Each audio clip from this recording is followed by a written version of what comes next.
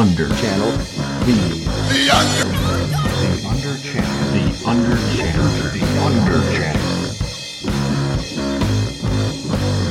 The Under Channel. Welcome to episode 3 of the Under Channel, the original bullshit podcast. This is Robert Under. Joined as always, I have Aaron. Hey. And I've got Babsy. Yo. We don't have any keys this week. He decided to ride his bike around in the sun. It's pretty freaking nice out, though.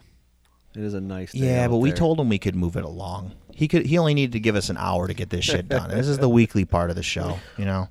Hey. Bullshit, he's probably sitting playing Twitch. Hey, if he Oh, gets a couple absolutely. pictures of some manhole covers, I'm happy. He's just That'd be cool. if he doesn't get any pictures, I'm just gonna take his keyboard away, I guess. I don't know what to tell him anymore. I want to start with the show I went to last night. I went and saw Animal Flag. They were touring with a band called Cheem. Mover Shaker played a Detroit band, and then a band called Baggage as well at PJ's Lager House. You guys ever been to PJ's Lager House? No. Once. It's a cool venue. Where's it super at? small.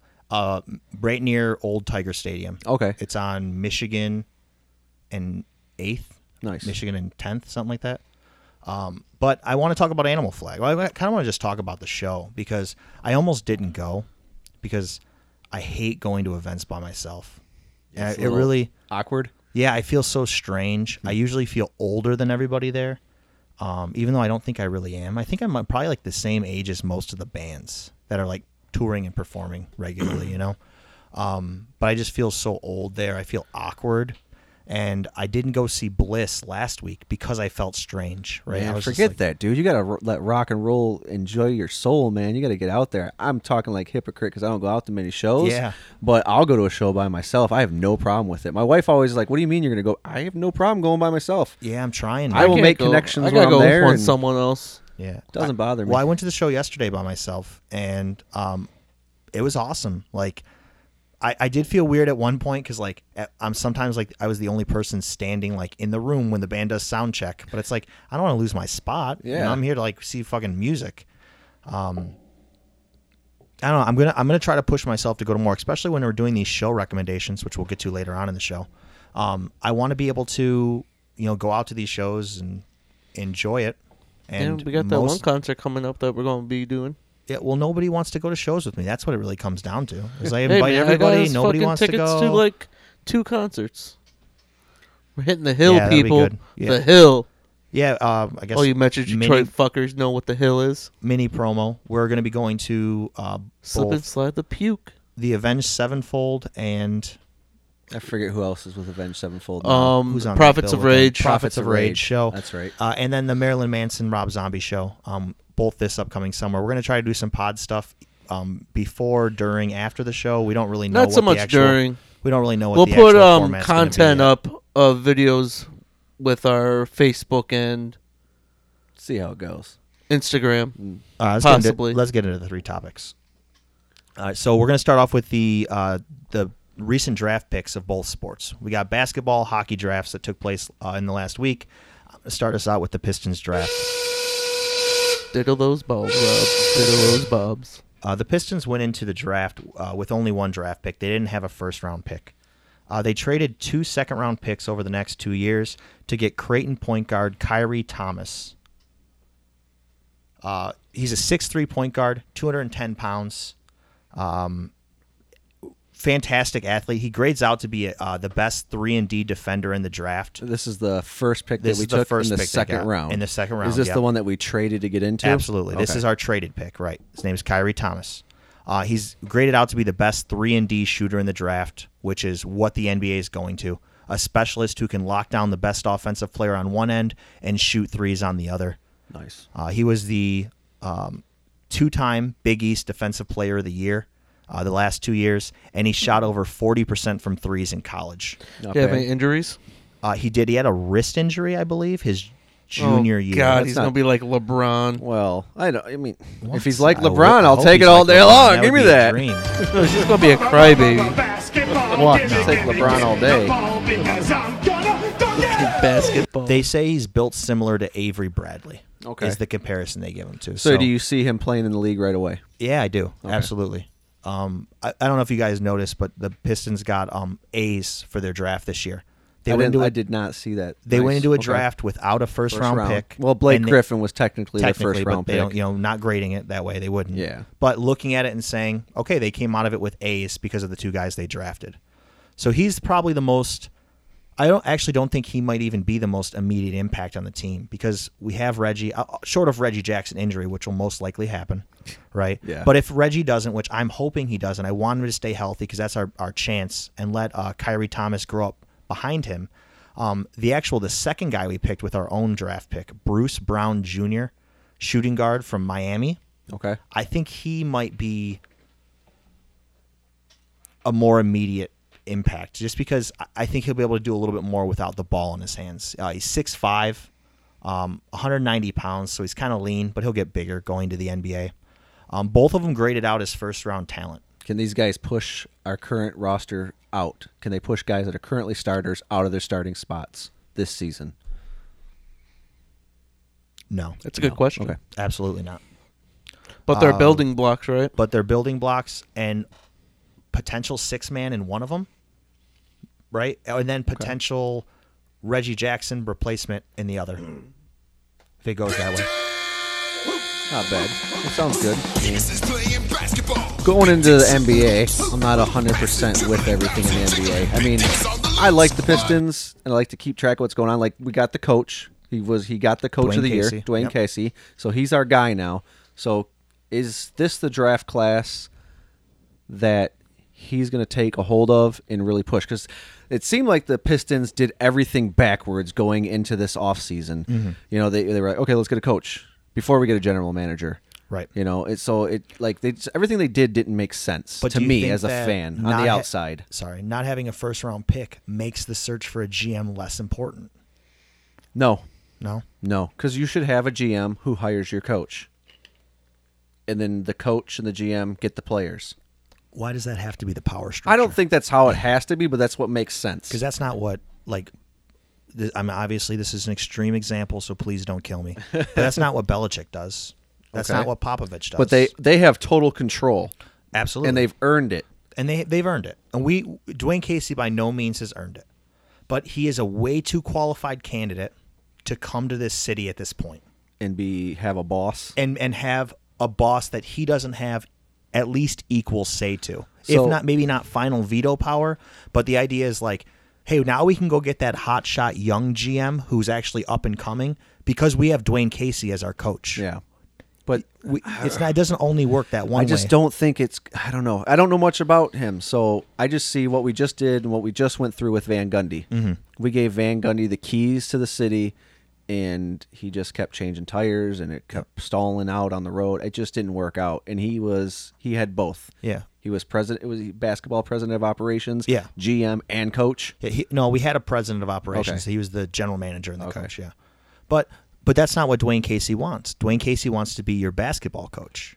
He's here. He's saying I don't want control. I want as much control as a head coach. I want to be able to draft or have an opinion on the guys I want to draft, just like anything else. I don't think Dwayne Casey's coming here to seize power. He's coming here to return. I don't want to say it's weird to say return Detroit to greatness or being a good franchise. I think he's a basketball guy. It seems like the Pistons have been on the fringe of getting into the playoffs for the last 3 seasons, and so hopefully he does make that difference. Yeah. Hopefully it's not a long, hard rebuild. It has been. Yeah. I know, that's what I mean. Hopefully it has been that long. Turn the corner. Oh, it's Let's go. been bad. It's been bad for. I know you're. We're about to hop over to the rink, but I don't know on the hardwood side of it. It's been a bad 7-8 years. So you guys were all up on the NHL draft now, then, right? You guys seen what the Red Wings managed to pull off? Only Yeah, we because got- of this podcast. I didn't watch it. I did see the very first pick they made. When that happened, I saw a lot of good reaction. But the only reason I know anything about it is because we're doing this, and I wanted to look into it. So Yeah, it was nice. Nobody had any faith in Kenny Holland anymore. That's the way I'll preface He's this whole still around? draft. Oh yeah, Okay. absolutely. He's still the GM. Everybody wanted him out of town. He may have bought himself And I mean, I think he's got a 2-year contract extension regardless. But with the fans, he may have bought himself at least a season's worth of our favor again. He traded Thomas Tatar going into the trade deadline to Las Vegas, and he scored a decent amount of picks. I mean, we had... Is that where the bulk of these picks came Oh, from? yeah. Wow, Thomas Tatar was that good of a player? No, Fish Sticks, that's what I call him. I didn't like Fish Sticks at all. I was so glad to see that dude gone. I always heard him, like, again, 97-1 driving home. Yeah, I it always was heard nice him not in having him on the highlights team and no stuff. more. Yeah, I don't know. I didn't like Fish Sticks. But, I mean, in the first 100 players... I love the nickname. The first 100 players, we had 6 picks. Or is it That's 8? crazy. Maybe, yeah, it's 8 picks. We had 8 picks Yep. in the first 100. In our first pick, I didn't think it was going to happen. I stayed up and I watched the draft. I wanted to watch at least the first round because we had the 6th and the 30th pick. Wanted to see what we were going to do. You know, we didn't win into the lottery. We all knew Rasmus Dahlin was going to go first. I mean, he was the coveted player. He That's was an awesome name. Is he yeah. Swedish? Probably. Rasmus Dahlin. So he was this year's like knockout, drag out. That's the Sidney Crosby of this year type of a thing. Nice. Like he's going to make an immediate impact into the NHL, and that's the kind of thing with the NHL draft. It's not as exciting as like the NFL, whereas you draft players that are going to start next season. You want them playing right away. The NHL is more like baseball, where you're drafting prospects more or less. You're not always going to get the guy who's going to come in and be the next, Mark Messier, Wayne Gretzky, Steve Yzerman. It doesn't always work that way. They go into the farm club. Most of these guys will be Grand Rapids Griffins if they don't go back to college or go back to the Look juniors. at all our things young like guys, that. Larkin So and all them. They all all came came up. from there. So what's your opinion on Philippe Zadina? Philippe Zadina. You have no idea That was how a miracle. I was so excited because when we picked at 6, he had fell all the way to us, and there's no knock on him. It's just other teams had other things they needed to do and address. I was 100% right before we picked. I thought we were taking Hughes out of Michigan because we need defense, and I was like, all right, I guess this. But he's there. Please take him. I'm nervous. Like I was literally. Like, They still got a shaking. defenseman. They did later on, but yeah, when they took Philip Zadina, I was Philippe. Does anyone know? He's I from have the no Czech idea. Republic, so Philippe? I'm not sure. Okay, I was Sweet. calling Who him knows? Philippe. Check, dude. So when we drafted him, I was ecstatic. I was fist pumping like this in my bed. He's I was, a pure I was- goal scorer, yeah, man. That's what His we, stats that, are intense, bro. In my opinion, is what we need. We need a guy that Well- buries the puck, puts it on the net, and buries it. See, I think Howard could be a good goalie if we had the right defense around him. I don't like our goalies. No, I don't either, but I feel our defense is lacking in that. And Yeah, but when you I'm assuming this sounds good. What I'm about to read to you guys, right? Give it to us. So in 57 games played Out in with Halifax. the Halifax Mooseheads, the greatest name for any team. If anyone out Halifax here lives in Highlanders. Halifax and you can get me a jersey of the Halifax Mooseheads, I hate hockey, but I'll wear the fuck out of that. We got Doug Clad, people. In 57 games played, he had 44 goals, 38 assists for a combined 82 points. That's That's stellar. If amazing, he can isn't translate it? that to the NHL level, he's gonna be a hot Yeah. shot We're player. going to see it. They're going to probably. I don't know. I mean, I feel like they might give him a he's shot 6 foot, sometime. 197 pounds. He should be able to break our lineup. He's projected to be among the top 6 forwards for any club. That was what his rankings Wow. were. He should be able to be a top 6 forward. I just don't. The way the Red Wings have done things, they bury our guys down in Grand Rapids. I really hope we get to see him sooner than later. He looks like he's got the talent to be sooner than later, but I don't really see him being on the ice in 2018. And then our next pick's Joe Veleno, the center, same thing. Yeah, I want to say one thing about Zadina real quick. I think what I liked the most about the pick was his size. Yeah. Right. I saw him 6'1", 192 coming out of the draft. Right. Which sounds small to me. Mm-hmm. Right. But in hockey, that's a good size. So I went and looked. So he's a wing. I looked at the top 2 wings in the NHL. Patrick Kane and Nikita Kucherov. Sure. Kucherov? Yeah, Kucherov from Tampa Bay. Oh, Nikita Kucherov. Yeah.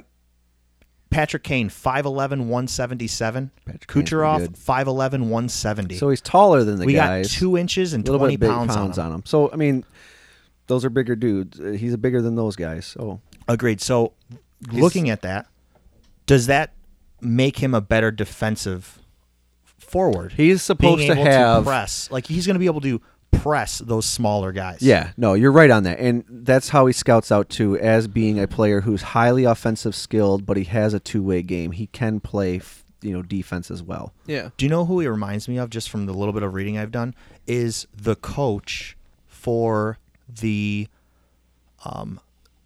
JV team in Mighty Ducks 2.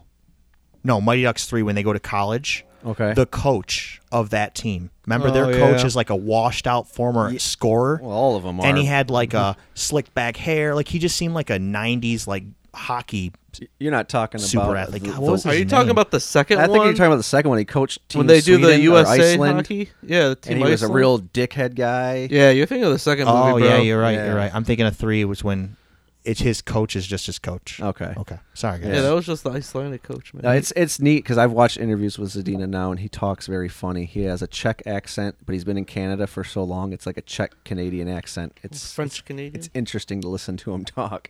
Yeah, so that was In our a way, first everything pick. I know about life, I learned from my father watching After the that, Blackhawks. we It went can all in, be and summed I up was in 2 words, hoping 2 we would get simple words more that defensemen, ring and over we and did over in my make memory. our way there. We got a few more defensemen, and Jared McIsaac, Alec Regula, and Seth Barton. I don't know much about them. They're going to get buried in Grand Rapids, and we'll see what happens. And that's what happens in hockey. You pick these guys up, and they get buried in Grand Rapids. Yeah, they don't give them the chance to perform They- at a top level because they're not they ready. Don't play guys. They're not ready. Either way, you're how do you know when they're going to be ready to play at the top level without putting them there and seeing what they do? Yeah. And let me You know give what I you mean? let me give you the They some keep of the other burying them guys. down there, and they just get used to playing that fucking hockey, that type of hockey. So before they the first defenseman they ended up drafting, was that the Jared McIsaac kid? See the first defenseman? I believe so. All right. Yeah, So he they was. drafted 3 players before that. Philippe Zadina in the first round. You mentioned him a second ago. Joe Volino, right? 18 years old. Again, 6'1", 190. Yep. This time a center. Played for the Drummondsville Vodagurlers. Yeah, St. John's. Some Canadian team. Again, What kind of fucking names are they picking? no, this is what I liked about him. Ready? So this is his split between the regular season and the playoffs last year. In the regular season, 33 games, 16 goals, 32 assists for 48 points. But in the playoffs, 10 games with 5 goals and 6 assists for 11. Yeah, he's a good center. And you're already talking about putting in an elite scorer on his wing, and now you're saying, and also an elite, Yeah, maybe we can win potentially some elite fucking playmaker, face-offs right? nowadays. Because isn't that the big thing with him, right? 33 games with 32 assists, which means an assist a game. Yeah. So you're putting potentially an 18-year-old tandem that can produce you a single goal a game from each of them.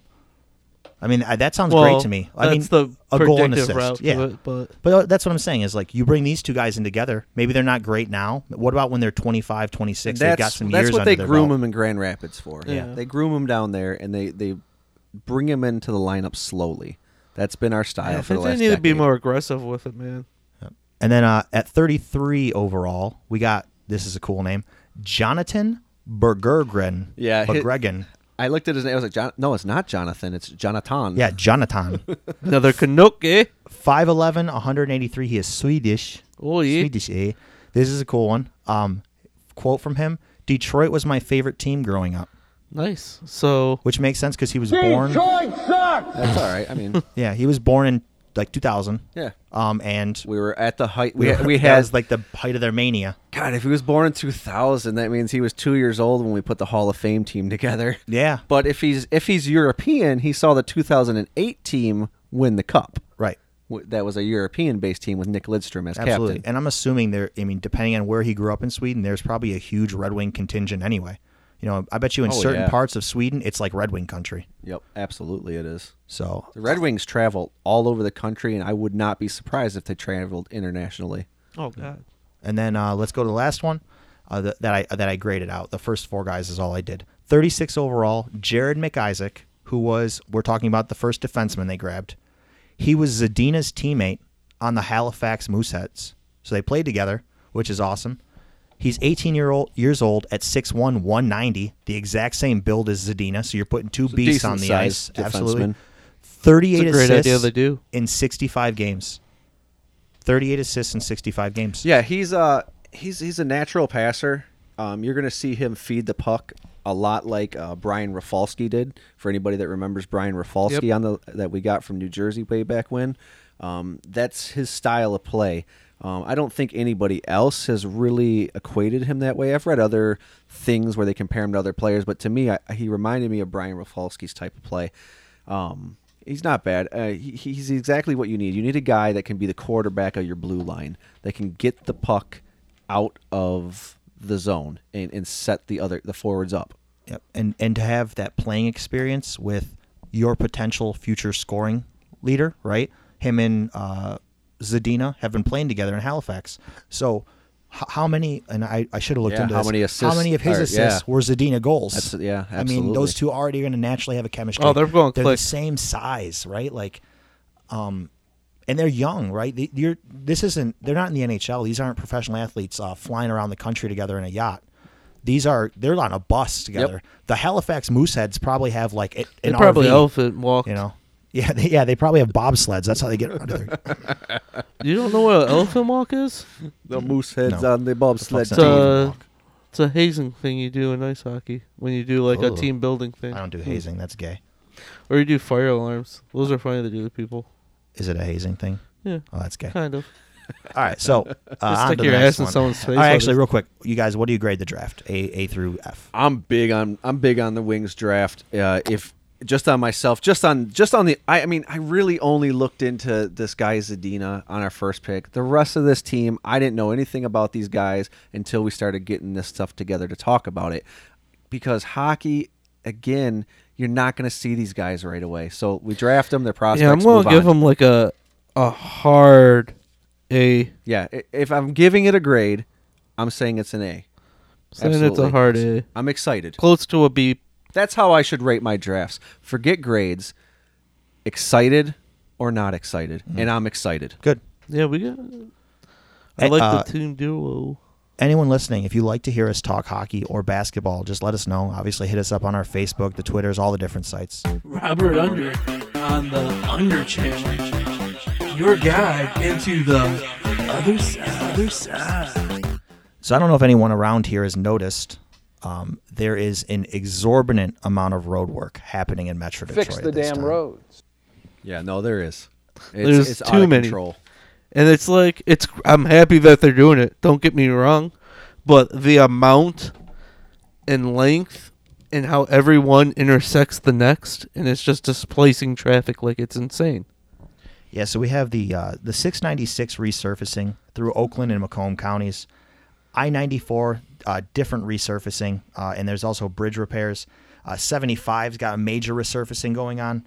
Hall Road has a major resurfacing going on. And that's been going on for Past 5 years. Yeah, so is Van Well- Dyke. M59. Van Yeah, Dyke's had Van the same Dyke. thing. They Yep. every summer they do like 3 miles worth of Van Dyke. Mm-hmm. And it's such a cluster out there. There's no road you can take anymore where you're not going to hit construction. And all of this is already bad enough until this story came out. So a half mile of the freshly laid concrete that was put on 696 had to be dug up after it was graded out to be below standard material. They used below standard material to put this road together. This crippling road work that all of us That's across where it all Metro Detroit are flooded. dealing with. You know that, right? That's where that massive flood That was. Roseville area there. Yeah. Think about that. It was like 13 feet underwater for a few days. Yeah, but I don't think that Dude, that can. specifically. Well, 'cause Look what happened up in the UP. Well, 60 sinkholes in like 3 days. But I actually know what the issue was. So when they lay the pavement, they have steel bars they put in as like additional rebar. support. Those were not laid out correctly. They're supposed to be laid out at a certain interval, and they weren't. So they didn't grade out correctly. So the representative for Michigan Roads or MDOT, whoever the hell it was, said, well, it was only about a day's worth of work that they really had to tear up. Still, this project on 696, just 696 alone, I'm not going to talk about the other ones.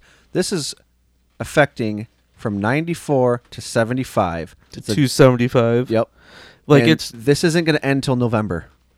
The road, that stretch of road, Some of these, when I was researching completely them, closed. some of these when I was researching them, their end date is in 2022 because For they're the spread total out project. over multiple summers. Yeah, for the Oh, total So this project. is the beginning. I understand this is right now, Yeah. but this isn't going anywhere. Nope. This is Michigan summer for the next 10 years. 696 is how I get to your place in 10 minutes. Mm-hmm. If I want to get to your place in 10 minutes, 696 West, boom, I'm here.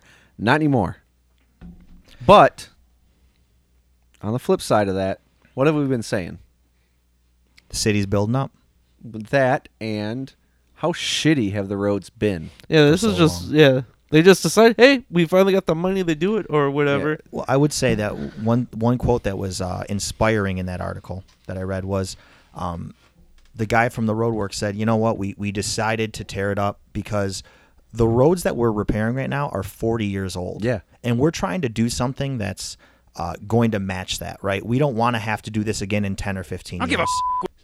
Fix Yeah, no, the you're right. damn I mean, they road. have to fix the problem. How long was it after the winter that we just had and all the potholes that were created and how many people that it just drove everybody insane. So as much of a headache as it is to have these damn road projects going on, at least they're fixing them finally. At least there's something going on. Yeah, that's the only thing. It's just they're all happening all at once, and it's in Yeah. a tight group. It's insane. Like I had to I didn't even know that Commerce Road going west had down to just one lane, and they were doing a system of letting 10 cars go in the middle of Rochester or in the middle of the street in downtown Commerce in Bloomfield Hills or whatever, and it was just letting 10 cars at a time. I sat by the fucking getting onto it right by one of the lakes for 15 minutes straight. I didn't move for 15 minutes. I believe it. It fucking sucked. Yeah, coming home from the show last night was brutal, man. It was, Yeah, 94 from 8 Mile into whatever is all closed off. yeah, it was just an awful situation. Hey, man, this is a great show, right? I don't really like music. What? I said I don't like music. What are you doing here then? My buddies brought me here. They said I need to get out of the house. Okay, so what do you mean you don't like music? Musicians are self-absorbed wastes of people's time. What the hell are you talking about, man? The idea of live music is stupid and cliche. I'd rather be at home beating off. What the fuck? Yeah, they're up there stroking guitars, microphones, looking, sounding, acting like total assholes. That up there is art, dude. Shitting on a bowling lane and rolling it down at the pins can be art, but this is pure waste. Whatever, dude. You should go home and jerk off. Yeah, as soon as I can. You're so full of it, dude, and I can prove it. How's that? I'll bet you're a world-class musician. What are you talking about? Well, you said you'd rather be at home beating off, right? Yeah? Well, that's it, then. That's your instrument. Whatever, man. Screw you. Yeah, see you never, you skin flute-playing motherfucker. Dude probably looks like a jerk-off when he's jerking off. And who the fuck is Frank White?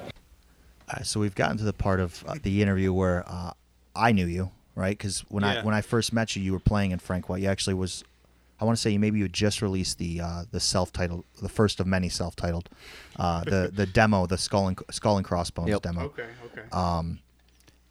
And almost what you said earlier, anytime throughout my years, people had handed me CDs or shown me bands they were in, I was always I mean, it's a local band. Yeah. Okay, I can see this person I know being in this band, right? But when you showed me Frank White, I was like, how is this not a professional? How is this? Why is this guy working at Walmart with me? Why am I hanging out with this guy on Saturday? I had the opposite effect. I was like, well, I guess I won't know Ben for much longer. Frank White is taken off. I was just I really remember thinking that it was such a step above where any local bands I had ever listened to before. And I wasn't even a huge punk rock fan, Blink-182, Green Day. Yeah. Mostly I listened to Nirvana and different Yeah. stuff like that. But Yeah. something about it was probably my first real punk rock band that I liked. And I've just, ever since then, I don't think there's a bad Frank White song all the way No, through the there's discography. not. And so. I'm a huge Ben's flavor of music in through this is with me too. I love Bad Religion. I love Rancid. Yeah. I love the Transplants. You know, the Descendant. I love all that stuff. That you can't get better music than that most of the time. And then when he came out with this band, I was like, well, just like I said earlier, Ben's gonna make it. This is it. This is a killer band. They're out of control. The attitude is perfect. Yeah, I'm not going to make the audience wait too long. We'll go right into a Frank White song. We're going to play the very first song off the very first release from Frank White.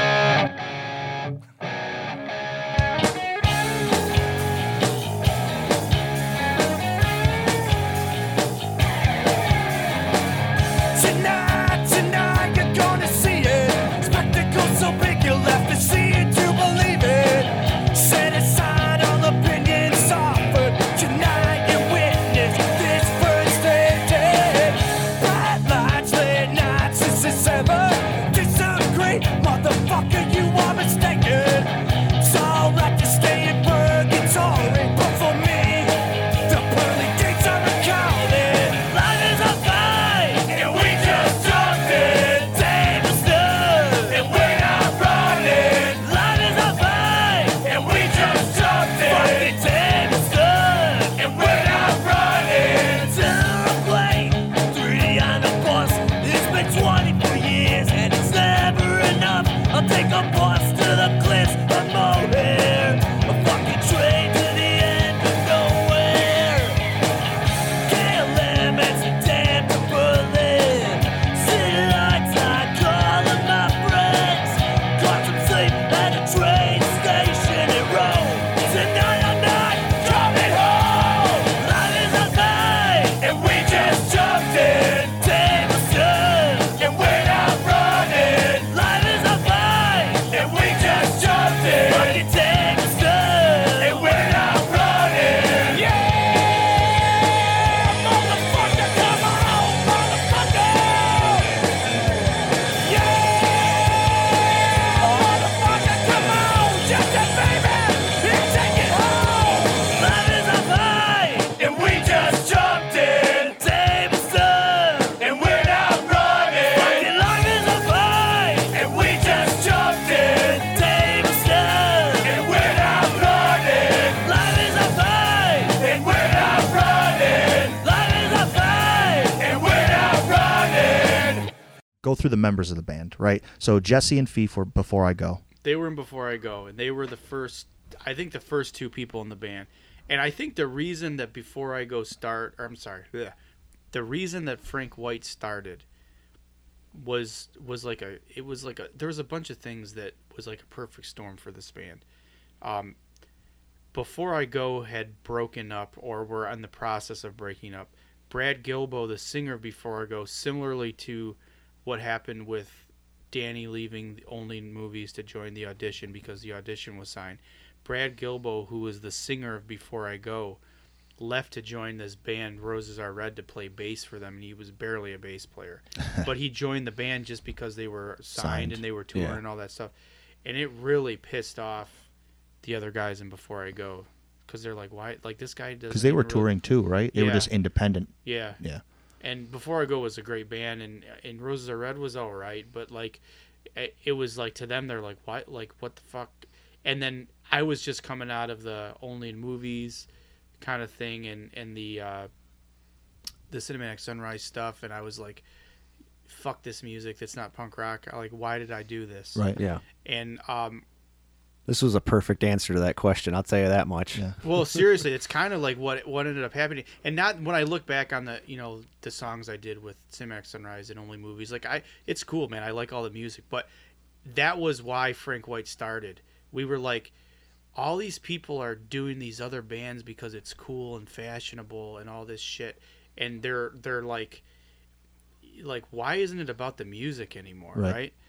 And that's and even though like none of our bands like were big outside of Detroit, like really, like to us it was like Frank White was like a rejection to all that. You can bullshit. hear it. You can hear it. You can hear it in the music. Every song I've ever listened to, Frank, whatever you guys had mindset wise, when you put your fingers to strings and drumsticks, it transferred.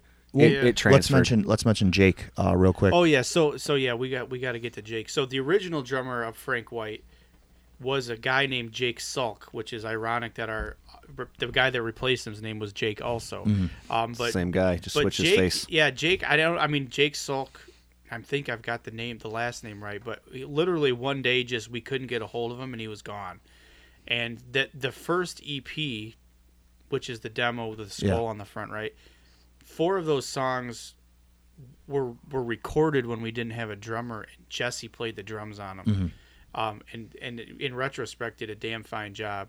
But in the 5th song, or the 6th song, I don't know how many songs are in that demo, but the song "Was It All Worth It" was the only song that Jake Brasokis actually played drums on that whole demo. Okay. So Jake Brasokis, they're like, "Hey, do you know a drummer?" And I was like, "Yeah, I know this guy." And they're like, "Well, is he good?" I was like, "Yeah, he's good." and they're like, "Well," I was like, I used to be in a band with him." So Jake Brasokis came back in, which made him technically a super group, right? Before I Go and Designed by You, like basically those 2 bands formed Frank White. Yeah, basically, yeah. And Jake joined, and after the first day, they're like, "Holy shit, this guy's good." And Jake is a great drummer. So that was how that band started. The other thing that's cool about it is with the formation, right? The 2 guitar players had been playing together, so they had comfort. They knew how to play, and you as the rhythm section had played together. So there was already some comfort between it. It was 2 like plus these 2 equals 4. 2 factions. Yeah, so. it molded together pretty well. Yeah. I mean, honestly, like kind of right off the get go. And for me, like, even having been in bands like. I mean, it sounds like weird going back to the whole Before I Go thing, but like even having been in bands with like, Craig Owens was like kind of rising to fame as the Metro Detroit's like emo, like rock star kind of guy. Like Before I Go was like my favorite band when I was in high school, like local band. So like I was like, holy shit, I'm gonna be in a band with these guys, and it was cool. Yeah. The second release you guys did, the Breaking Bad Habits EP. I don't know is that the official title, or is it just another Frank White? It's just another Frank White. Frank White self-titled too. Yeah. Because that was probably the apex of the band, right? Like right around the time you put that out. Obviously, it has like "Live Forever" and those songs on it. I went to most of the shows, Frank White shows at that time. The reaction people had to that band, like they could feel the honesty in the lyrics. Like it doesn't feel fake when you listen to Frank White. Like the shows were like big, I don't want to say a group hug, right? But when you would play the Static Age or something like that, it was like everyone knew all the words. Like it was like what you see when you watch like videos of good. And it's great too because you had that going. And I'm not saying I went to the shows or anything, but you would talk about it the next day all the time, and you had that feel like you were saying it was like a genuine like. Everybody gets it. Everybody's in on this. And you were talking to me about another, like the guy who like owned the club or the promoter or something along those lines. And he's like, you're really playing music for 12-year-olds, and you're just not going to get anywhere if you keep doing this. You don't understand your target audience. And it's like, that dude doesn't know what the fuck he's talking about. Yeah. What's cool about Frank White is they're a pure punk band, right? Like as close to non-subgenre punk as you'll find, but you can definitely hear like I want to say classic rock influence and like the guitar, especially the guitar playing. Yeah. The way a lot of the guitars lead in or some of the lines they use, it feels like you're listening to like a classic rock or like a throwback 70s rock. Yeah, band. even just on the song we just listened to, "Life Is This Fight," when it's you get in that little lead licks. Those guys were really into like Guns N' Roses and stuff. Oh, I can see that. So Yeah, that was like, that's no surprise. Like that's funny. Yeah, they'll like hearing that. Let's do a song off that second EP. We're going to play "Breaking Bad Habits." Good song.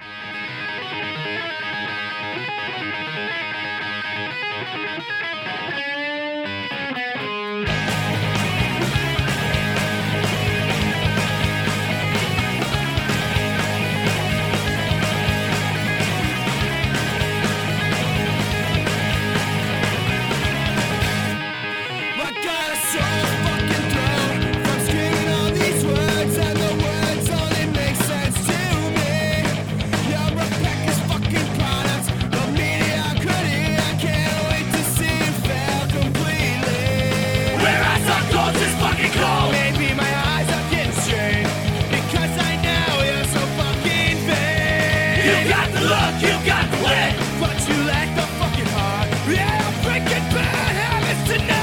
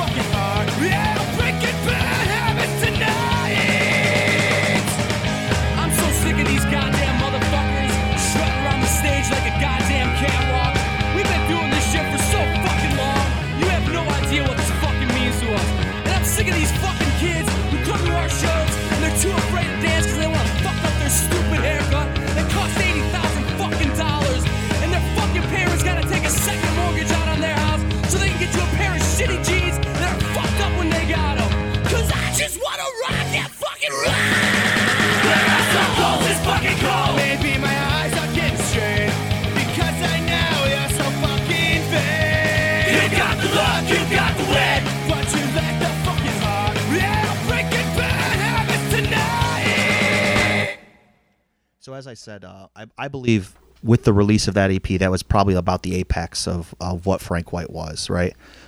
Was there buzz around the band? Like, were you guys ever fielding offers for? I know the two guys, they were in school, like going to be surgeon, the guitar players. But was there a thing where it was like, come tour with us, like do a national tour? Like, was there any kind of? With that band, no, but we unfortunately never were able to really pursue that just because of like Jesse going to med school and stuff like that. Now we did like life happens. Yeah, that first demo actually, our friend Mark sent it to Fat Records, and they liked it, and they were like, "Hey, this is cool." Like, the fact that they responded to him is actually kind of fucking amazing. Yeah. Because like they would just not say anything. They probably get 200 CDs a day. Yeah. Like at that time of just shitty bands. But they got back to him and they were like, "Hey, this is cool." It was something along the lines of like, we can't sign this band right now, but like send us the next thing they do and we'll talk. And it just never really happened. Yeah. Not to say that we'd missed out on something. I mean, it was just kind of like, oh, that's cool. They thought it was Even nice. to be considered. Yeah, it was kind of cool, but it was hard because I think Frank White is like the one band that I think, I talk about like only movies could have done something if we would have refined it shit a little bit better, because I think it was the right place at the right time, even though the demos are a little rough, but it was the right people. Mm-hmm. Frank White was like also like another one of those scenarios, but we were never really able to pursue it. Like and if you guys had been, if you guys had been in the place to hit the road, and go out to cities, like you could see a following build. Like that's the thing about that band is that in 2007, punk rock as we know it was not big. Like it was actually pretty small at the time. And bands like Rancid were playing in places like St. Andrews Hall, where 5 years later, 5 years after, 2013, 2012, they were back playing at the Fillmore again, like bigger venues. Yeah. But it kind of took a dive a little bit. And even like the big bands were playing smaller venues. So there weren't a lot of local punk bands either in 2007. I mean, really, there was no scene for punk like that existed in Detroit. Yeah. And if there Damn was, shame. I sure as hell didn't know about it. No, absolutely, because all the shows I was going to, it was almost always Frank White and hardcore bands. Yeah, it was weird. Like the Static Age, like it was every time you guys played there, it was always like you guys played with Crime and Stereo. Like you always played with like hardcore bands, but you were like the biggest local punk band. Like it was weird. Yeah. You were like a local opener on a show that really didn't have anything to do with what you guys were doing. Yeah, we played with a lot of weird bands, man. And man, that Crime and Stereo show was like that at the time. I loved that band. I still do. That album, like to be able to play with that band on the tour for the album that they were doing was like a big thing for me. I've always maintained that the Crime and Stereo show is my favorite show I've ever seen. That was the Static Fest. It was like a 10-hour show, and they headlined it. And I don't know if have you ever been to Static Age? It was like a coffee shop they converted into a venue. Okay. And like the stage, like you're an inch away from the band when they're playing. And Nice. like a band, Where's it at? It was in downtown Romeo. Romeo. Okay. It was really And Crime and Stereo is just such a fucking fantastic melodic hardcore band. Isn't there a lot of like straight edge hardcore groups and like they would play there and stuff like that? Okay, It's big. I'm familiar with it. I probably have been to it now that I think about it. It was run by straight edge guys, right? Yeah, but that was a cool show, man. But we were able to play with bands like the Casualties and Strike Anywhere and Crime and Stereo because there were no other bands. They weren't around. So like I think we got a little bit fortunate. Yeah. And we played like the first Teenage Bottle Rocket show ever in Detroit, Nice. which was kind of cool. Yeah. Stepping away from music for a second, like this is around the time you started losing a bunch of weight. You like really started to, because I'd always, especially I'm a bigger guy, and we were friends, and I was always like, well, at least I have a fat friend with me. I'm not just that's just like a solo fat guy because all of my friends in my life, I was always the fat guy, and then my one fat friend got healthy. And I specifically remember because we would always go to gas stations to get Arizonas, and the one day you were looking at the ingredients to find out which one had natural sugar, and I was like, oh fuck, it's all changing it's here. over now. It's over. Yeah, was there a reason, or was it just health? I'm assuming. Yeah, I just had a, I don't know, and I've even put a little bit of weight back on, never to where I was, but it just like I just had to get a little bit healthier, man. I was just, eating Jets pizza every fucking Well, day. it's funny because you weren't into drinking, like you weren't into like drugs or anything. Like it was literally you just because of like the way you were eating, like the lifestyle you're doing. Yeah. So it wasn't like And you were sick of feeling like shit. Pretty much. Yeah. Yeah, and I my family was never like a big fitness fan. You know what I mean? Like it was just like, you got home from school and you played video games, or you got a bag of cheese balls and watched TV. That's just like what we did, and you didn't Strong know move. you didn't know any better. Like that was just it. So I didn't ride my bike ever. I didn't really play sports. I played like little league baseball, but after that I didn't really do anything. Like so I don't know, man. I just kind of had to get my shit together a little bit. So after the Frank White EP, the second Frank White EP, I thought originally it was going to be a 7-inch at one point, but you recorded 3 songs, one of which was a Lillingtons cover band, and I know at that time you were like in love with the Lillingtons. Yeah. What was it? Just were you guys planning on doing an album, or was it just you had a couple songs We were supposed to do a split EP with For Dire Life's Sake. That's what those songs were actually written for, which is why that EP is a little bit darker, I guess you could say. The songs are a little more aggressive. Like it's three songs from that recording, but it was supposed to be those 3 songs on one side of a 7-inch with For Dire Life's Sake doing 2 or 3 songs on the other side, and it just never happened. We wrote and recorded our side of it and just never were able to do it. So it kind of got put out on a bunch of CDs that were compiled of like unreleased shit. Oh, okay. Is pretty much how it ended up coming out. Yeah, we're gonna just jump out and listen to Murder on My Mind. Cool.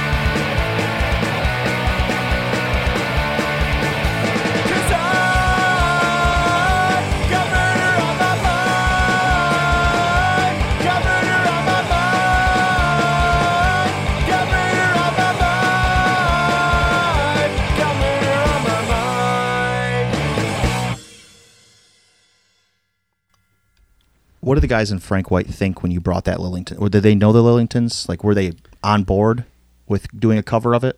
They were on board with it. They weren't familiar with it, but they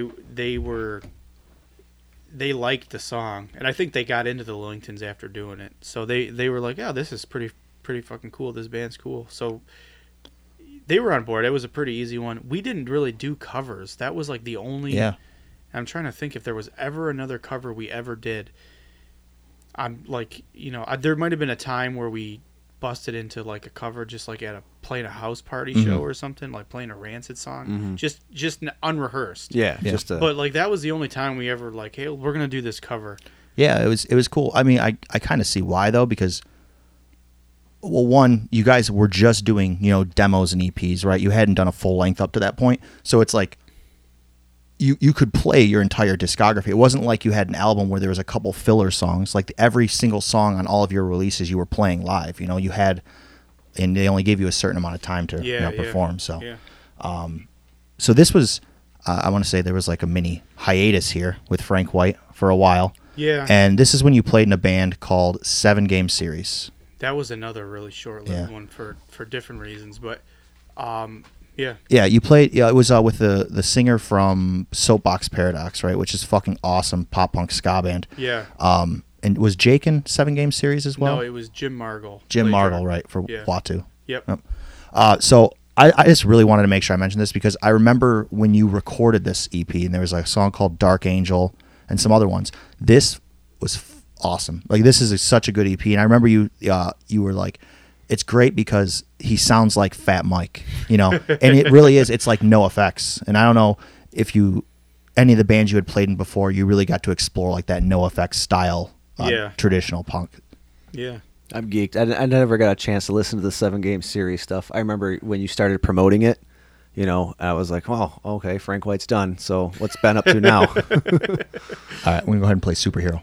All right.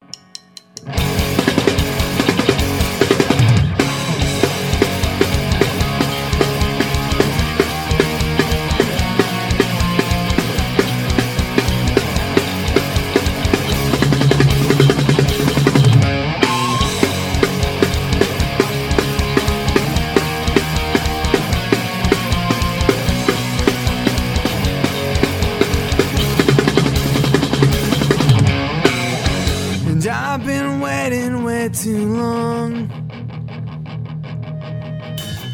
but I really haven't found it yet. And are we running out of time? Or read the message I just sent? And then I just happen to believe that all my friends are now my enemies. We've been waiting way too long, and the right thing seems so wrong.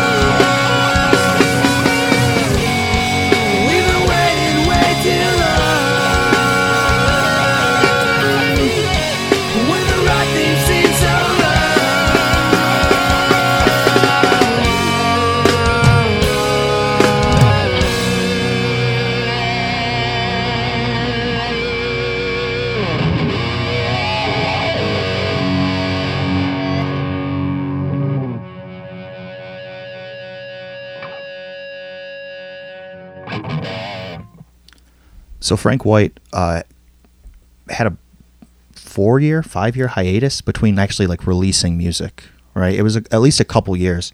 And when it came back, I think it was when you released it, you had changed the name to Black Jack Wilson of the band. Well, the album was originally released as Frank White. Was it? It was. And Was it then- still All Glorious Fleeting? Yeah. Okay. It was still All Glorious Fleeting as a Frank White album, but we ended up having to change the band name. Why did you have to change the band name? So we ended up getting like an email that was like a cease and desist from a rapper. Oh yeah, okay. And it was the whole thing was kind of fucked up, man. Like, and it was to us at the time. The reason it was so messed up to us is that we weren't a band that was like making money. Right. Yeah. We were a band that really enjoyed doing it a lot, and a lot of people liked our band and what we were doing, and it was just more of like a thing amongst like a small group of people. Passion. Basically, It was a passion project. yeah. And then this guy, like, you know, and the only reason it happened is he, you know, I actually talked to this guy on the phone. And Interesting conversation. yeah, because I tried Did he make you call him Frank White? well, that was his actual name. Oh, really? It's Really? his real Well, name you can't- was I mean, you Frank can't- White. So he wasn't trying to use it as the gangster moniker. Well, so that's the thing about it, right? So the Notorious B.I.G., one of his aliases was Frank White. Yeah. You know, so like, but the gangster alias. So we got the band name because it was Frank White, the gangster. There's also a movie Frank Yeah. White, but the same character. And then you got Notorious B.I.G.'s alias. It was Frank White, and then there was a baseball player. His name was Frank White too. So like it was kind of this cool thing that had three references. Yeah, that movie is it City on Fire? Yeah, Christopher Walken. Kings of New York. Kings of New York. Yeah, That's it. yeah. Is Yep. Christopher Walken or It's Willem Christopher Dafoe? Walken. Yeah, Christopher Walken. Yeah. Yeah. Yeah, well, I have to interrupt you just for a second because I remember when you first introduced Frank White to me, and you told me the name of the band. I was like, "Oh, that's a cool name," and you're like, "Yeah, it's from a Notorious B.I.G. song." I was like, "Oh, cool. Have you looked to see if anyone else has it?" And you go, "Yeah, I looked. There was a rapper, but," and you said like, "Well, fuck that guy." Like I remember specifically you going, "But fuck that guy." That's I was a like, Ben thing. I can fair hear enough. it. Yeah, I can see Well, it. it was more because like, you're not competing, right? His audience isn't Exactly. competing with you. You can't. man, like nowadays, like coming up with a band name, it's like a joke because it's with the internet, every band name is taken ever. I mean, really, if you come up with something that's unique and not taken, and you can get facebook.com/whatever your band name is, you might as well You're just killing get a it. fucking Grammy Yeah. because you figured out something that no one else has. But it was not. It didn't matter. Like it didn't matter. I mean, you think over time, like how many bands were named Death? There was a metal band Yeah. named Death, but there was also a Detroit band Yeah. named Death. And Yep. did that matter? No, because people were not fucking stupid. Right. But this guy just didn't like it. Not to say that he was stupid or anything, but he just didn't like when we put it on iTunes and everything, and he saw Gotcha. it, and it came up in the same listings as like his music. He was pissed. Wow. And he owned like something that registered it for him, and he sent us a thing, and I told the guy, when I talked to the guy either via email or whatever, he goes, yeah, I've known about you guys for like a long time, like 8 years I've known about you guys. Yeah. And he goes, but you guys have never put any music on like real distribution and real, so he's like, I never really cared. Yeah. But then, so when we talked to him, we were like, well, can we just take the music down off of iTunes and continue? And he's like, and we basically just had, you know what, we're changing the band name. We took all the music down, and that was it. Gotcha. And so the All Glorious Fleeting, the last album that Frank White did, a lot of those songs were around for a while, right? Like, you didn't do like a mass session because you guys had been a band, and you guys had only recorded 12 songs or whatever up to that point, but you had a whole bunch. I remember you saying there was the Frank White EP that had Live Forever on it, Yeah. and Breaking Bad Habits. When we recorded that EP, we actually tracked 23 songs. Wow. But we only finished vocals. Like literally, I have tracks, all the music recorded for 23 songs, and we ended up that's just a lot of work, man. Yeah. 23 fucking songs, but that's why we only released it as that. And then like Fight or Flight and I don't know if The Bullet was originally on there, but Fight or Flight, which was on that little 3-song thing, was also part of that. Nice. You did a new version of it? Yeah. That's cool. And then there's there were some other songs like Yes It Is, which was also kind of released later, was part of that session. There was another song called Tell Me, which the music from those are from that original album session that became the Live Forever and Breaking Bad Habits EP. But Yes It Is and the other one were kind of just finished later. And some of these other songs were re-recorded versions of songs that we used for that. And Woodward was one of them for sure. Yeah. The Way It Goes, I think, is another one of them. Yeah. I plan on to end this segment. I'm going to play Woodward because I remember when you were talking about the songs and you were telling me that you have some song about going down to see the Tigers, like play baseball. Yeah. And I was like, all right, well, if you're going to write, I fucking love the Tigers. I love Frank White. So if it's going to be a song about that, it's got to be great. And I didn't even hear. You had told me about it probably 6-7 years before I actually ever heard it. Because even when you released that album, I wasn't privy to it. So yeah.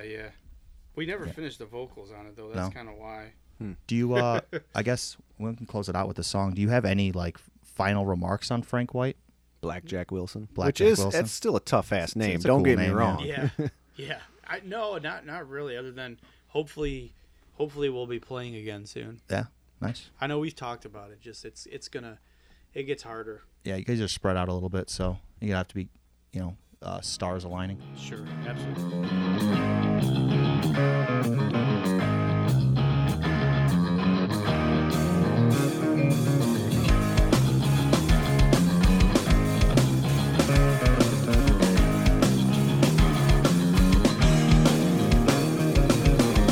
Sometimes I think I'll go insane, 'cause every house here looks the same, but I really can't complain.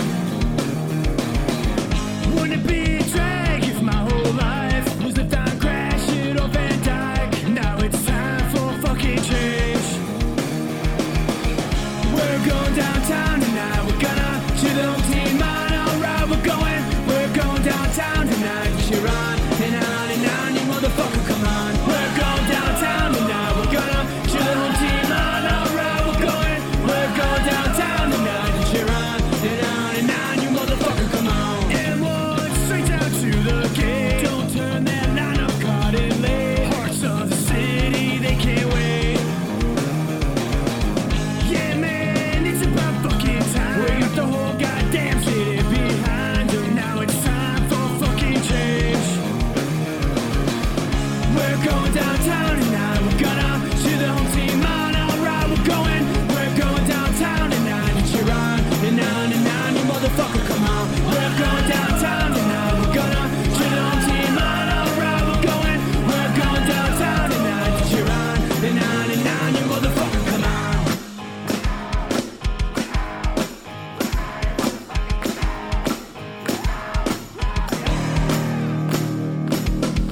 We're going downtown tonight. We're gonna cheer the home team on. Alright, we're going downtown tonight to cheer on, and you motherfucker, come on. We're going downtown tonight. We're gonna cheer the home team on. Alright, we're going downtown tonight to cheer on, and you motherfucker, come on. We're going downtown tonight. We're gonna cheer the home team on. Alright, we're going downtown tonight to cheer on, and you motherfucker, come on.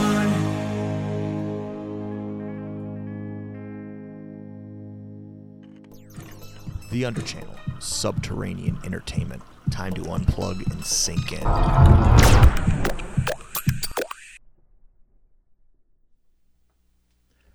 Show recommendation for this week is, I'll be honest, I'm not super stoked on this band. That's the main headliner. The band is Just Friends. They're kind of like a ska, funk, emo kind of band from California. They're like a buzz band right now. Like there's a lot going on with this band right now. They just released an album. A lot of people calling it like album of 2018 kind of stuff. I actually like the lead singer. He has a band called Snooze. They're like a Weezer clone. I think that band's a lot better. I mean, I say a lot better because they're a Weezer clone. But I like Snooze more. But I will recommend Just Friends because not only is it probably the independent rock kind of punk rock concert of the summer, this series that is this one that they're on, but also it's pretty good stuff, and I think you guys will dig it. The song is called Nothing But Love off the new album. And they're playing July 2nd, which is Monday, at Desert Oasis Coffee Roasters in Rochester.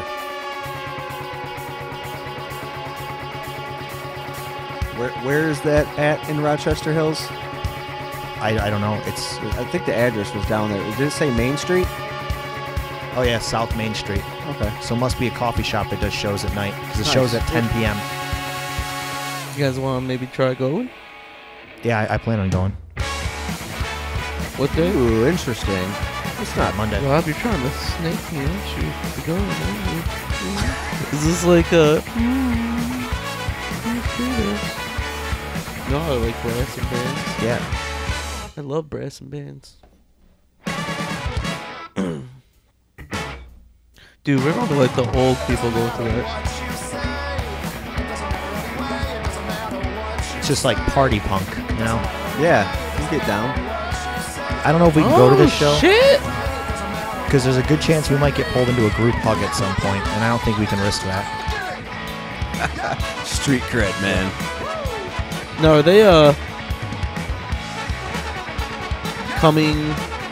Are they from Michigan? No, they're from California. They're on tour right now. They're touring with a band called Graduating Life, who's also from California, and they're just a more traditional kind Are of they headlining outsider punk. This band's headlining. Okay. Yeah, but Graduating Life and this band are actually sharing 3 members that are touring. Like the lead singer, the guy from this band, I think is playing bass for Graduating Life on tour, and then he's playing, doing vocals in this band. So it's also Mover Shaker from Detroit, a band called Dogleg from Detroit, and there was one other opener, but I love watching people not knowing your headbang. These guys bring the fun. yeah. I like them, man. I will go. Well, I'll go to this concert. If anyone's is it on a looking- weekday? It's a Monday night. It's next Monday. Let's go. If anyone out there is looking for an opportunity to go see a buzz band, if there is one, this is a buzz band right now. Like this band, with this album that just came out, they're gonna get a lot of opportunities. You're gonna probably hear their name a lot. They're gonna make the rounds. So if you guys do head out to the show, hit us up. I'll be there. Hopefully Babsy will be there along with me. Yeah, I'll go. And I'm gonna try using out the hashtag TUCattends on Twitter. The Underchannel. It's an hour you can't escape. With NHL free agency about 2 weeks away, fans are rabid, wanting to know what the July 1st deadline will bring them. Arguably, this is every hockey fan's Christmas. After the Stanley Cup, free agency in hockey is the most exciting of the 4 major sports. There is more intrigue to see what happens to unrestricted free agents and restricted free agents. Clubs can change the entire outlook and culture of their respective teams at this time. It can also be just as equally terrifying to see favorite players sign elsewhere. And since the salary cap took hold of the league, free agency in the NHL represents just how fair the league can balance teams, whether it's adding that missing piece or drastically changing the future of a franchise. All hockey fans are excited to open up their July 1st presents. So lace up and lock in, and welcome our guest from NHL Trade Deadline 2018, Duff. How you doing, Duff? Hey, guys. I'm doing good. How are you guys doing this morning? Doing great, man. So you also have a horror podcast as well that you do? Yep. It starts, our first episode is filming this Tuesday. It's called the Dream Warriors, or Scream Warriors podcast, I'm sorry. Nice. And that was June 26th it'll be. Correct. Yep. Nice. We will be filming it this Tuesday, and it should be hitting YouTube shortly after once my man Johnny gets everything transferred. Excellent. Perfect. Anyone who is listening to the show, I'll have that in the show notes down below. Excellent. So NHL Trade Deadline 2018 is a Facebook group that anybody can go on Facebook and search and follow you, like and share. That's how we get these things done. So make sure you check that out. So without any further ado, Duff, for the listeners, let's define what unrestricted free agents and restricted free agents are in the NHL. The difference is with restricted free agency, they're under a certain age group. It's their first contract that they sign with the team coming out of the draft. So what a restricted free agent can do, and a team can do with a restricted free agent, is the team itself has more of an option when it comes to re-signing the player. Teams can offer restricted free agents deals, but with them being restricted, the club that holds their rights can match that deal. Unrestricted free agency, the difference is if a team offers a contract, the player is free to sign with that team without his current team being able to stop them. So in the NBA, restricted free agents, the team that they're with is allowed to give them a larger contract than any other teams. Is that similar in the NHL? Yes. Okay. Yep. They can When give it like an comes extra to year, an extra couple million Correct. per year. Okay. With unrestricted free agency, the team that is signing you that you weren't drafted by can offer you 7 years. With when it comes to the team that drafted you, the team can offer you 8 years. Nice. Okay, so this year, who would you classify as probably your top 5 free agents that highlight this year's free agency in hockey? Really, an unrestricted. I mean, the big dog is John Tavares out of the New York Islanders. Oh yeah, everybody's looking for him. Yep. Latest report on him is that he is on going negotiations with New York right now. That's typical. It's really going to be kind of the Steven Stamkos saga of last year. Okay. Really, no pieces can really go anywhere. Yeah. Until that guy is signed. Yeah, you got to wait for the first chip to fall before any of the other ones can fall in line. Yeah. And it's interesting too. Like maybe he might sign like the day before, because if I'm not mistaken, Stamkos signed a day before free agency started, a couple days before last year. Correct. Yep. Yeah, Yeah, that's the intrigue. Man, and a million fan bases wept. Yeah, especially the Red Wings. 'Cause Yeah. we all had the wet dream that we were going to get Stamkos here. Yep, and it was definitely a lot of teams obviously got to get their plan B's and C's right now in line. Because you don't know what's going to happen. Yeah. Are any of the top 5 players, are they goalies? I mean, I feel like a goalie has the chance to like really fundamentally change a franchise. Next year is going to be the bigger goalie market. Right now, this year, the biggest free agent goaltender is Robin Leonard, Michael Leighton, and that's really the biggest name. That's not really anything that's going to intrigue. There's a restricted free agent. Philip Grubauer out of Washington, who is ready to be a starting goalie. So there could be a potential for Washington to possibly make a trade to move him to a team that's in need for a goalie. But in free agency, goalie really isn't that big this year. Yeah, no, I agree. With my 5 free agents, the top ones that I have, I got Joe Thornton. I know he's getting up there in age, and most people don't consider him a top 5. I guess maybe just based on name. But Joe Thornton's a leader. You get Joe Thornton on your team, you're changing it. Maybe you're not getting all the play that you used to have from Joe Thornton 5, 6, 7 years ago, but you're still getting a force on a team that can dictate a locker room. So I really like Joe Thornton. Obviously, we just talked about John Tavares. Another one, John Carlson, defenseman out of Washington. Yeah. You know, our team's going to be able to lure him away from Washington, where they just won the cup, and they're planning it to. You know, they called it out in their parade. You know, we want back to back. So he's another one. And then the last 2 that I have are James Van Riemsdyk and Paul Stastny. So you're right. There's really no goalies. I mean, pretty much it's forwards and 1 defenseman and John Carlson. That's kind of my top 5. Does that fall in line with your top 5?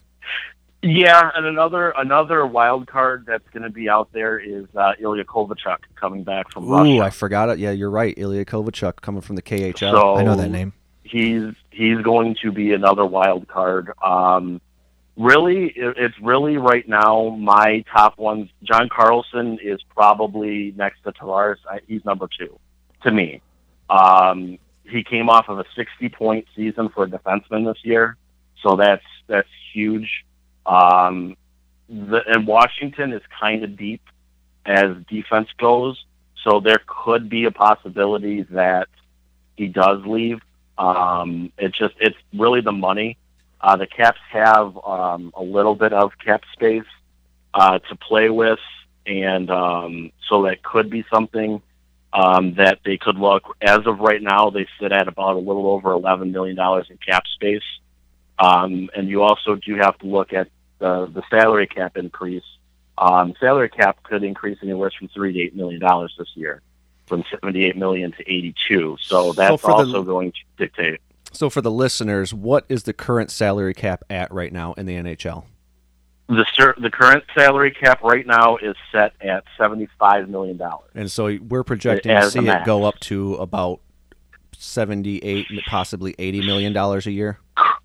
78 to 82 okay. is what they're predicting, and that's because of the success of the Vegas Golden Knights. And that's free agency in the salary cap. I mean, that it's not like other sports for the most part. You've really got to maintain your money and understand what you're doing when you're going after these free agencies with a cap, correct?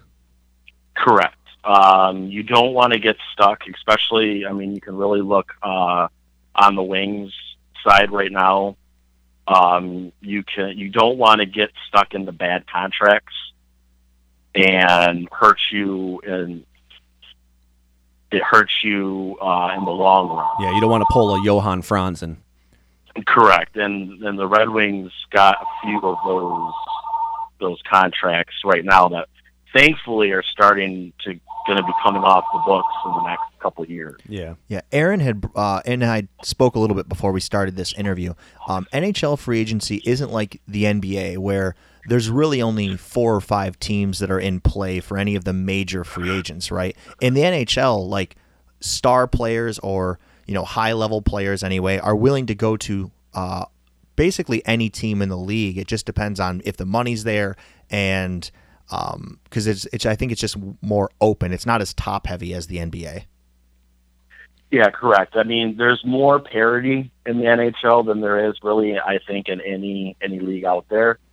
So it only takes 1 or 2 guys to get to a team, I think, that can make that team a contender. So when you look at basketball and some other leagues, you got your 1, 2, 3 teams, your Clevelands, your Golden States. After that, everybody's all kind of in the mix. Here, there's so much parity where the salary cap kind of hurts that. I mean, not hurts that, but maybe helps the parity. It makes, like you were saying, more teams competitive because teams can only spend a certain amount of money. So it makes it easier for teams to get bigger players because other teams maybe, capped out really can't do anything. Yeah, and like the NBA, they kind of have a cap, but they also have what they call a luxury tax. So they get to cheat, basically. They get to do, they can't go out of control, but they get to just say, you know what, screw it, we'll just pay whatever amount of money. You can pay for your team. Yeah. Similar to baseball. And when they go over, they have to pay like a certain percentage penalty, and if an owner's got the money, they don't care. Yeah. So which team do you think needs to have a big free agency presence this year going into the July 1st deadline? Honestly, it's the team that's going to be able to do the most, and that's the Vegas Golden Knights. Okay.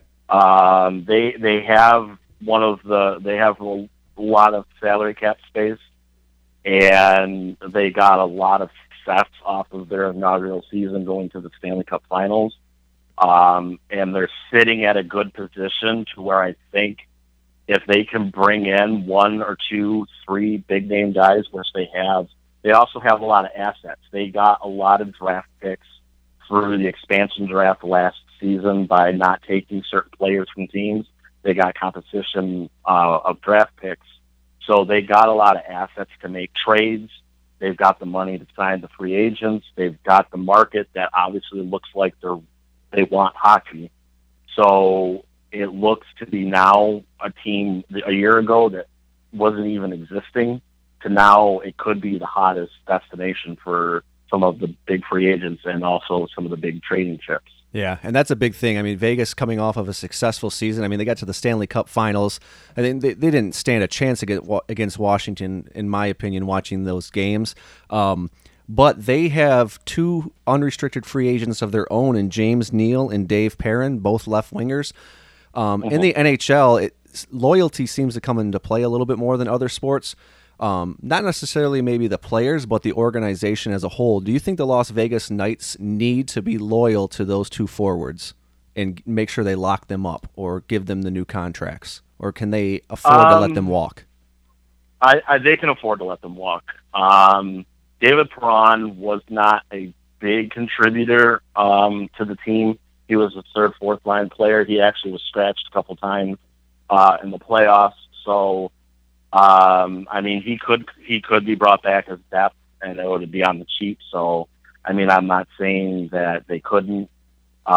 Neal, the thing with James Neal is he was kind of next to me personally, next to Fleury, especially in the expansion draft last year. James Neal was kind of like their superstar. They had a lot of unknowns that they brought on via the expansion draft, and guys like William Karlsson and Jonathan Marchessault and a few others kind of like came out of nowhere and had career years. Yeah, Karlsson those are the especially. guys that they're going to want to show loyalty to. They're younger. James Neal is in his mid-30s, and I feel as though his game is kind of tailing down. I believe that there's more out there in free agency or via trade that they could bring in that can kind of give them more than what James Neal does. Like I said, not saying that they won't bring him back, but I feel right now, and it's hard to say loyalty with that team because it's such a young team, like that's not built up yet. Yeah. So it'll be interesting to see what they do. I mean, they've been attached to Rick Nash. They've been attached to Erik Karlsson out of Ottawa. Yeah, those are good veteran presences they could bring in. Yeah, and supposedly reports were that they were really pushing for a deal at the deadline this past season for Erik Karlsson, but it just fell through, and that's why they went out and made the Thomas Tatar trade with Detroit. So look for them to be the biggest, I think, the biggest active in free agency. Yeah, they're in a great spot. Is this potentially the best expansion season a team's ever had?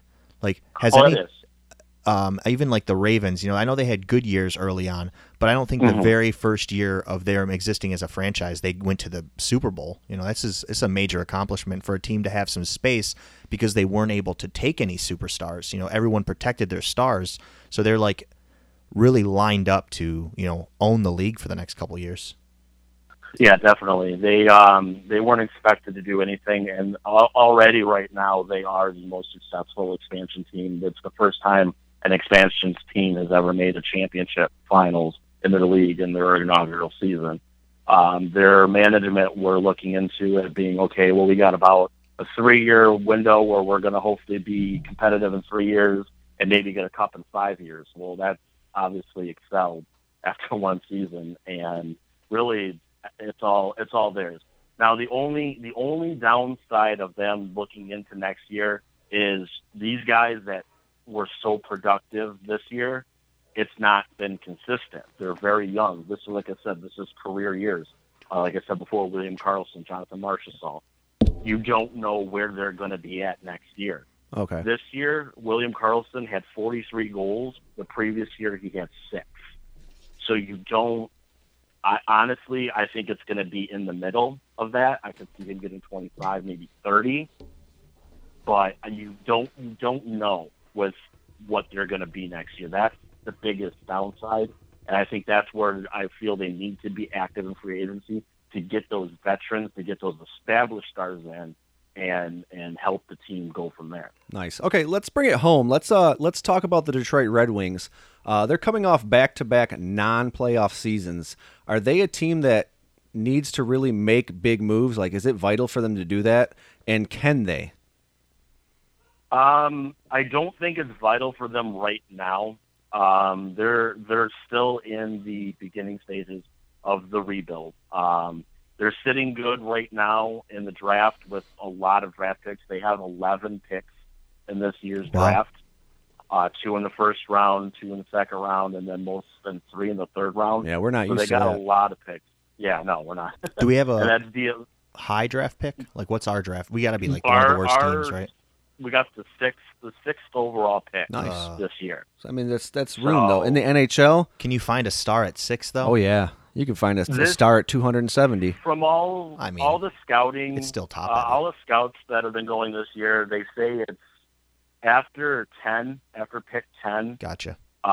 It's kind of shady, but from 1 to 10, they can actually find some talent. So they have the ability to get a guy. I don't wouldn't say he's going to be an immediate. Yeah. You know, I'm thinking help, the Connor but- McDavid, the young, like, you know, when you're picking a Yeah. guy who first overall, second overall, like they're coming in, they Correct. are your star. Like you don't find those at 6. The Pistons have dealt with it for the last 5 or 6 years too. They pick at 7, they pick at 8, they pick at 9. Good enough to get Yeah. a player, but not good enough to change your franchise. Yeah, you get a Brandon Knight or something like that. Correct. A guy that's Absolutely. here today, gone tomorrow. Exactly.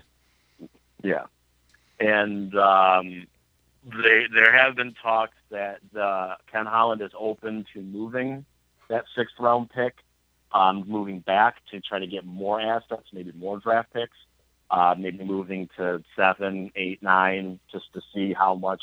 Because it all depends. When it comes to the draft, it's what other teams want. Yeah. So, like, if there's a guy that another team wants bad, and they really want to give up another pick to move 3 spots up, they'll do it.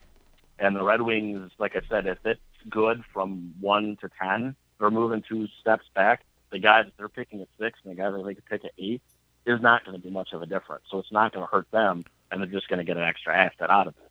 So, where are the Wings salary cap wise right now?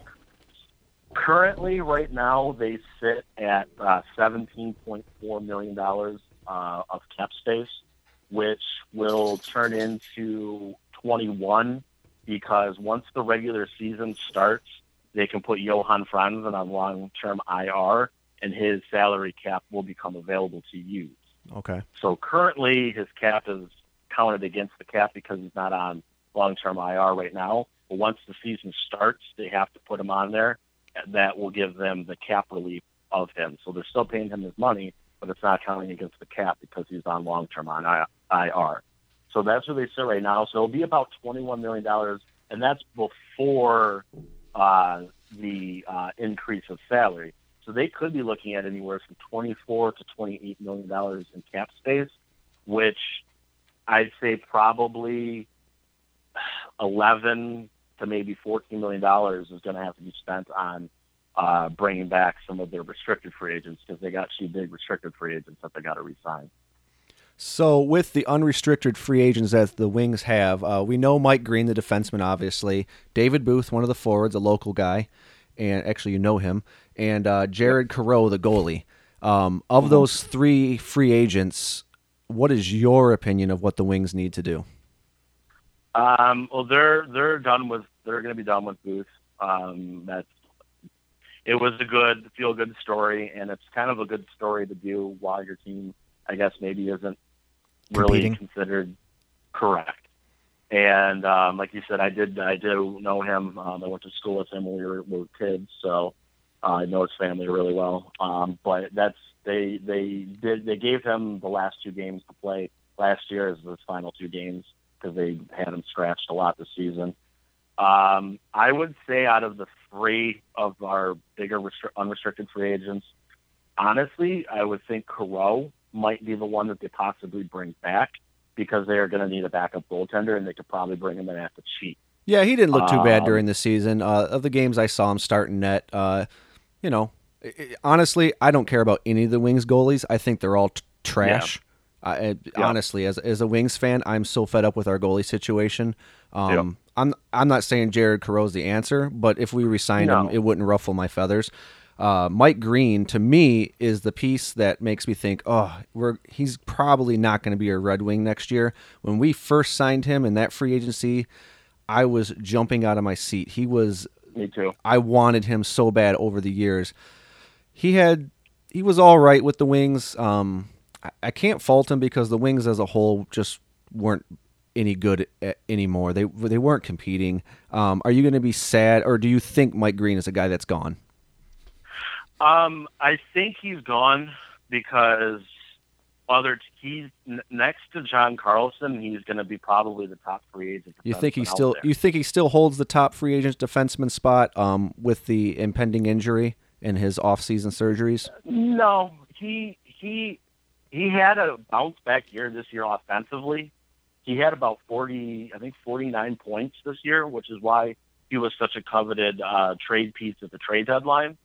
But he had a no trade clause, so that he only wanted 1 or 2 teams to go to, and those teams went other ways, so that's why he didn't move at the trade deadline. So of our restricted free agents, who do you think other teams might covet and would be willing to do what it takes to take them away from the Motor City? In regards to that, I'm talking about Andreas Anastasiou, however the heck you say it. Anastasiou. Yeah, Tyler Andreas Bertuzzi, Anastasiou.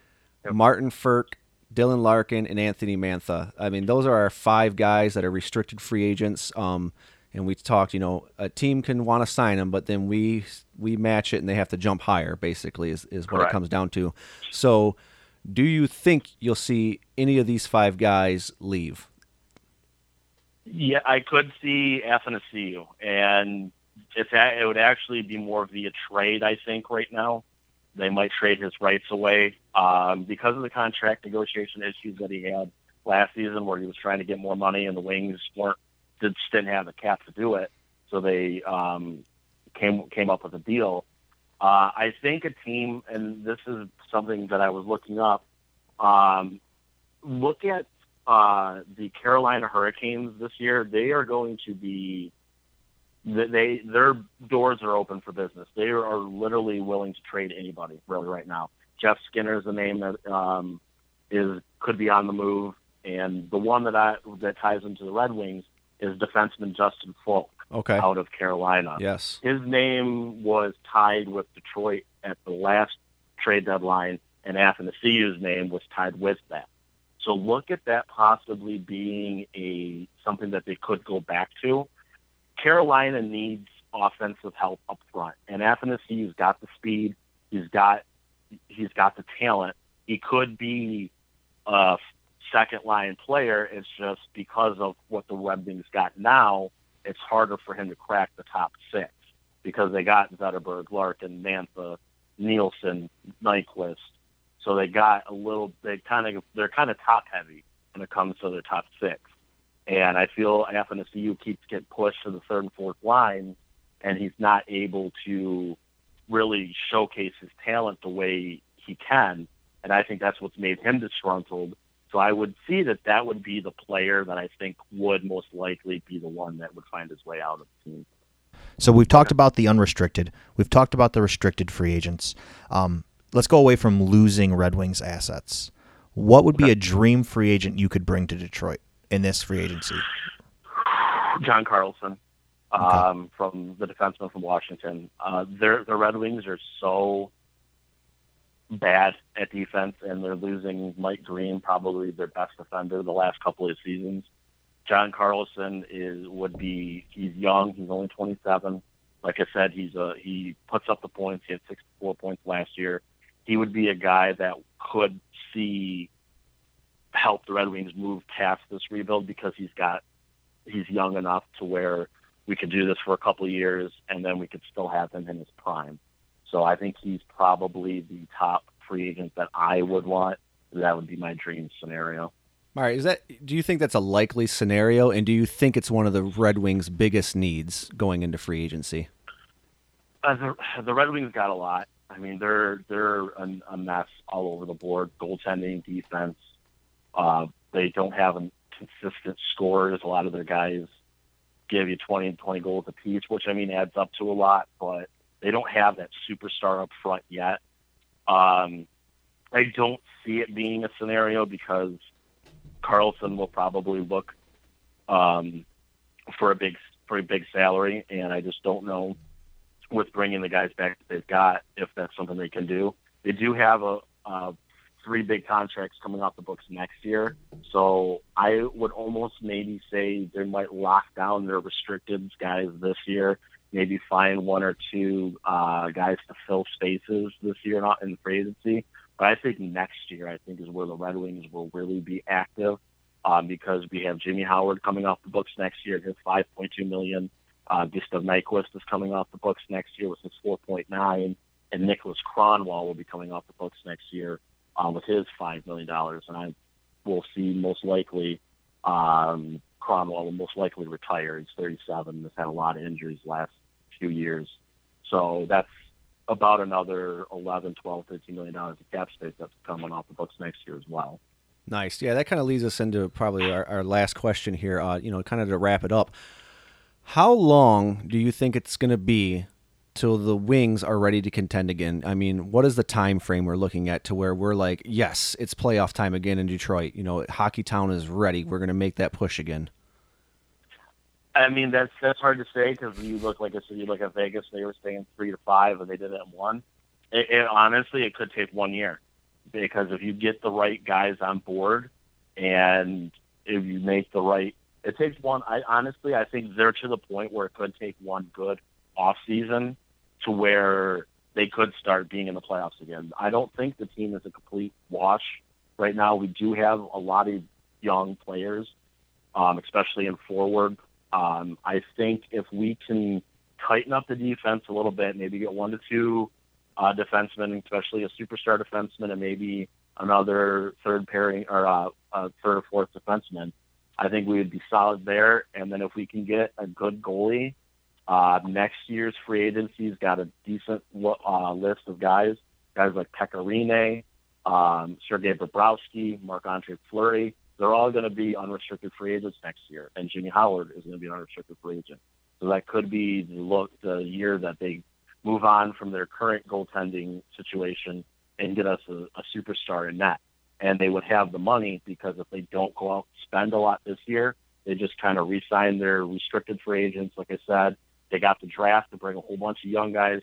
They got guys like Marty Ferk, Tyler Bertuzzi, and even more guys that could come up right now. Michael Rasmussen, their 9th overall pick from last year, looks like he could crack the lineup this year.